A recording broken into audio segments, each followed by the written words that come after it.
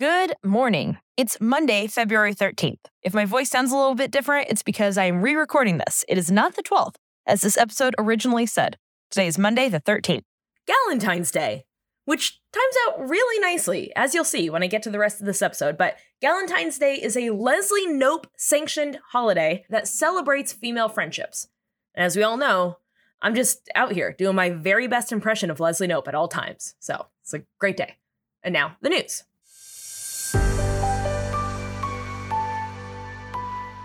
Before we get started, as a reminder, this is a special pre-recorded episode.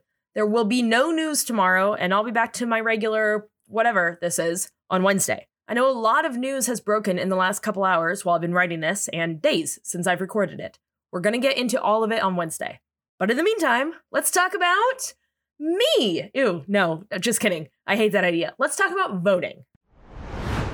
If you've been listening to this show for a while, you know that anytime the opportunity presents itself, I start running my mouth off about voting, which is because, as some of you may know, I run a Get Out the Vote nonprofit.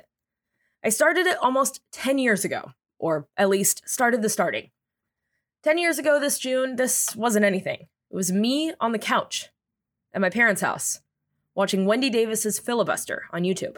My little heart eye emojis, watching this woman stand up for me and every other woman in America.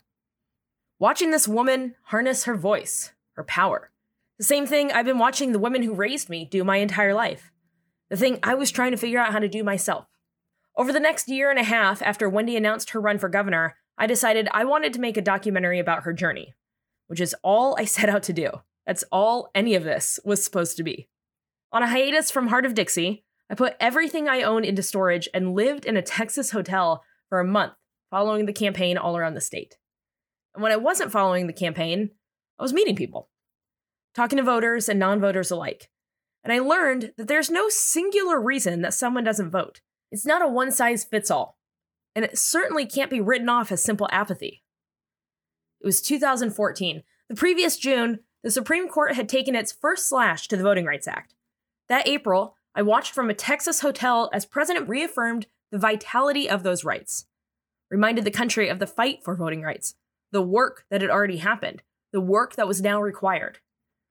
It was a reminder that the fight for rights is never over. It is always ours to own. Because we knew that 2013's Shelby County ruling was not the end. It was only the beginning. Wendy lost her election, spoiler alert if you haven't seen that episode yet, and I was devastated, but not done. While I tried to figure out what to do about this movie, I also started to figure out what I wanted to do with everything else.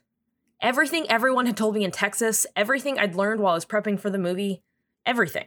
I wanted to do something. I wanted to do more.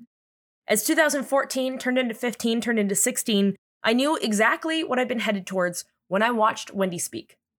I wanted to turn this documentary into a nonprofit. I went back to school for a master's in political science, and I started planning. I started wondering what a new, better system could look like. What would it take to get people voting in higher numbers?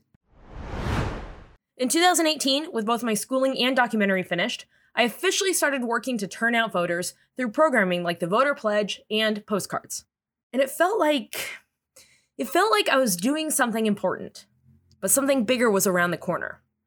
I was doing a lot, but we could do more.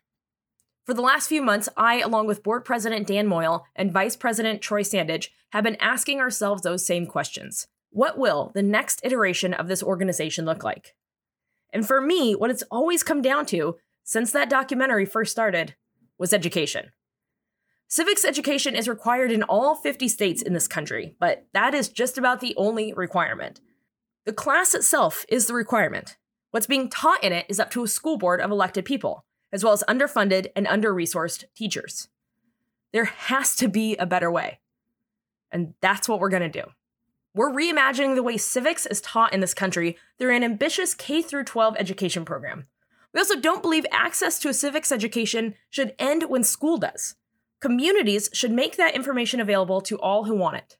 And speaking of communities, as we look towards the next generation of leaders, communities should be working towards creating the best possible leaders. We're going to pair high school and college students together to grow those community leaders.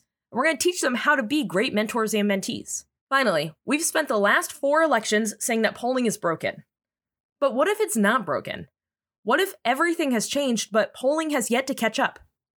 By bringing on leaders in data and polling, we'll be able to get a clear picture not of who's going to be elected president, that's not our job, but of what voters want and whether we're best serving them with our programming. Notice how I didn't say we want to do any of this, but rather we are? Almost 10 years ago, I named the documentary and then the organization We're the People. It was meant to be an inclusive statement. We, you and me, we are the deciders.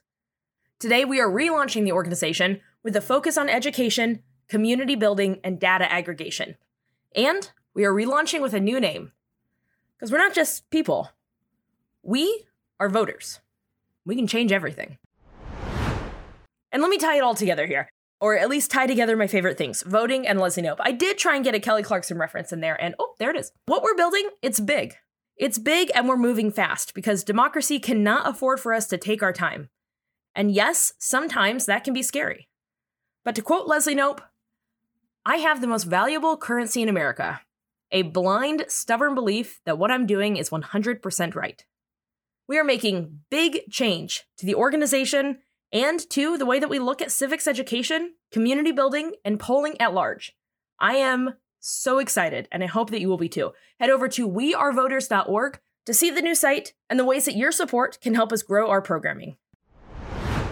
And that's it. That's a special episode. That's my news. I'm proud of Leslie Knope, who almost certainly believes that the promise of America is not in this moment, but the work we do in service of the next one. Work hard at work worth doing. Put another way, just do something that matters. As always, you beautiful, talented, brilliant, powerful muskox, I'm proud of you.